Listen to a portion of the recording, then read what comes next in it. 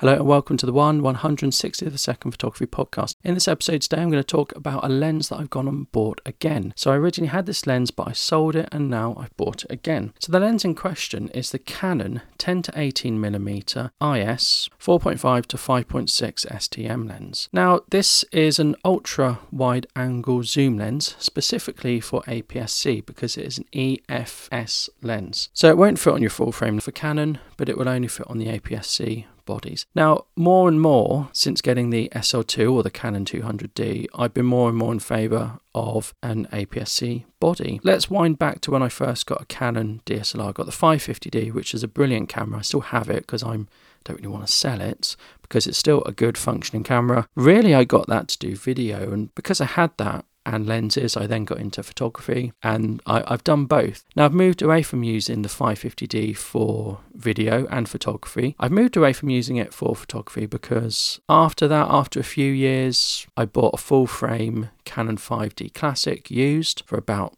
£200 or £300, and I was using that for a long time. So I was using that for my photography and I was using the 550D for my videography work. And then I upgraded to the Canon SL2, the 200D. And I upgraded to that camera because I saw it was cheap and I bought it from Toby Deals, and I think I paid a ridiculous amount of money. I think I paid less than £300 for it. It was incredibly cheap, but it gave me, over the 550D, it gave me superior autofocus, and it gave me that real-time autofocus because it had Canon's dual pixel AF. It gave me better frame rates. So on the 550D, I had 24, 25 and 30. Well, now I could do 24, 25, 30, 50 and 60. I could also use a lighter codec if I wanted to save space. Predominantly, that was the reason I got it. It was more for my video work. It still has the 9 autofocus points when you use the OVF, the optical viewfinder. It does have better autofocus for photography if we're using the back screen. It doesn't hunt so much. It is better, but generally, unless I'm photographing my children, I generally use the viewfinder. If I'm photographing my children, I do actually use the rear screen because it will lock onto faces and children move really fast. If there's multiple faces, you can switch between them really quickly, which you can't really do with traditional autofocus through a DSLR viewfinder. That's been my journey. The 5D Classic doesn't do video. I know the 5D Mark II was heralded and is a great video camera. I'd still probably say it's good today. That doesn't do video. So that's my journey in Canon DSLRs. So this lens that I'm going to talk about today, this 10 to 18 EFS, it has image stabilization. It's an STM motor, which means it's silent compared to USM. USM you can hear creaking about.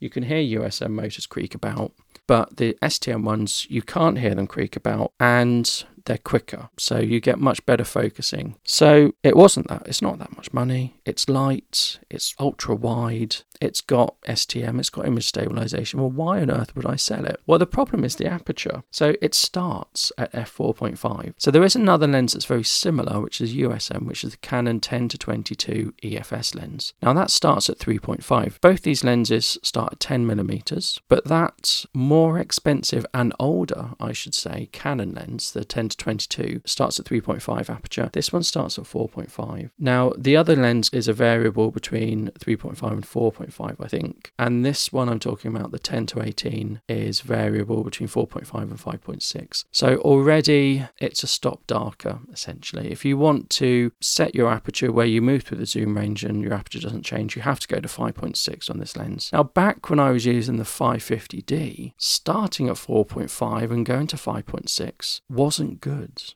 because it meant I would have to significantly up my ISO, and I couldn't really shoot at ISOs over 800. Anything over 800 was too noisy. At the time, doing video work, I didn't have brilliant lights. So what's changed between then and now? Well, now I have very powerful video lights that I use, and I have the SL2, and the ISO is so much better on the SL2. In fact, I regularly record video at 3200 ISO, and I would have no problem shooting photography at high ISOs with this camera. The ISO performance, or the high ISO performance, is so much better. When I started my videography with the 550D, I would use very wide apertures to let a lot of light in, so I didn't need to go to the high ISO.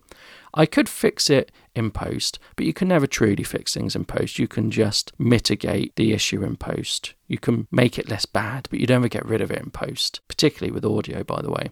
So always better to record it right or get it right in camera. So I could use a denoise plugin, and it got rid of some of the noise, but the consequence was it made the image soft, it made it blurry, it increased the computational computing and therefore extra processing time. And at this point in my videography outputs, videos were taking 2 hours to produce using older PCs at the time. Sony Vegas. It was taking 2 or 3 hours to produce a video, and then I might spot I want to change something. So I was never happy to go and use high ISO, so consequently I was using very wide apertures, 24 frames per second, so I could get the slowest of shutter speeds, etc. Now 24 frames per second is a good recording frame rate anyway, and I still use 24 if I can. If I'm mixing with other cameras, I'll generally stick to 25 because that's the common one between all my cameras. Anyway, getting the SL2, I don't need to go to wide apertures to get a decent fill of light. I've got my external lights, I can go to high ISOs. But what I was finding when I was doing product reviews, I was finding the best way to do it was to put my camera on f8. So I generally do my product reviews with another EFS lens. So I put my 24mm EFS STM lens on, pancake lens, very light setup with the SL2, and I would generally put that on f8 and I put it on ISO 100 around there, 25 or 24 frames per second, put the suitable shutter speed in and record. And I found f8 better. It gave me better focusing, gave me sharp images. Things weren't blurry. I wasn't having to move the product about and be more specific or be more accurate in where I put it to get good focus, even with the Canon dual pixel autofocus. And I was finding for some things, I couldn't get a wide enough shot. So for some things, not all of the product or the box or whatever I was doing was in the frame. I was thinking, I wish I didn't sell that 10 to 18 lens because this would be perfect. The limitation I had with the lens was resolved with the changing camera, and now I actually want to shoot at f8, and at f8 it will be fine. So going to a more modern camera meant I didn't have that limitation, and I was shooting at f8 anyway. So what did it matter? So I ummed and ahed. The lens is still on sale, even though it's now quite an old lens. It's still on sale, and I've been slowly getting rid of photography kit I don't need. Some of it I've been selling on eBay, but where I'm not getting a good price on eBay, I'm trading it in. So I traded in some photography kit, realised after I traded it in, I've got credit, I haven't got money for this. So I had credit sitting there, and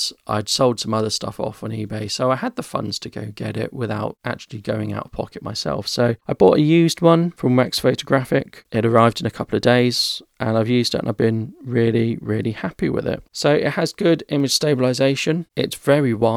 If you go to 10mm, that's an equivalent of 16 on a full frame. You notice it's wide. People at the edge of the frame get a bit distorted. They go slanty. Put it to 18, and that is, I don't know, we call that maybe approximately 28, which is your standard sort of wide angle look, and it's fine. And put it in f5.6 and there's no change in aperture when you zoom between. It handles well with my camera. I can shoot indoors, shoot my children, and have high ISOs, and I'm not worried about things. I can walk around, and it's a good lens. Pair it with my SL2 and the 24mm prime, and I've got a really good setup. I've got really good wide, I've got really good prime, I've got shallow depth of field at 2.8 if I need it. All those things are light. I can put the pancake lens in my pocket. This lens I suspect is under 300 grams. It's incredibly light. It is plasticky, but it seems tough plastic. Doesn't have a metal mount, it has a plastic mount, and it does do macro at 22 centimeters.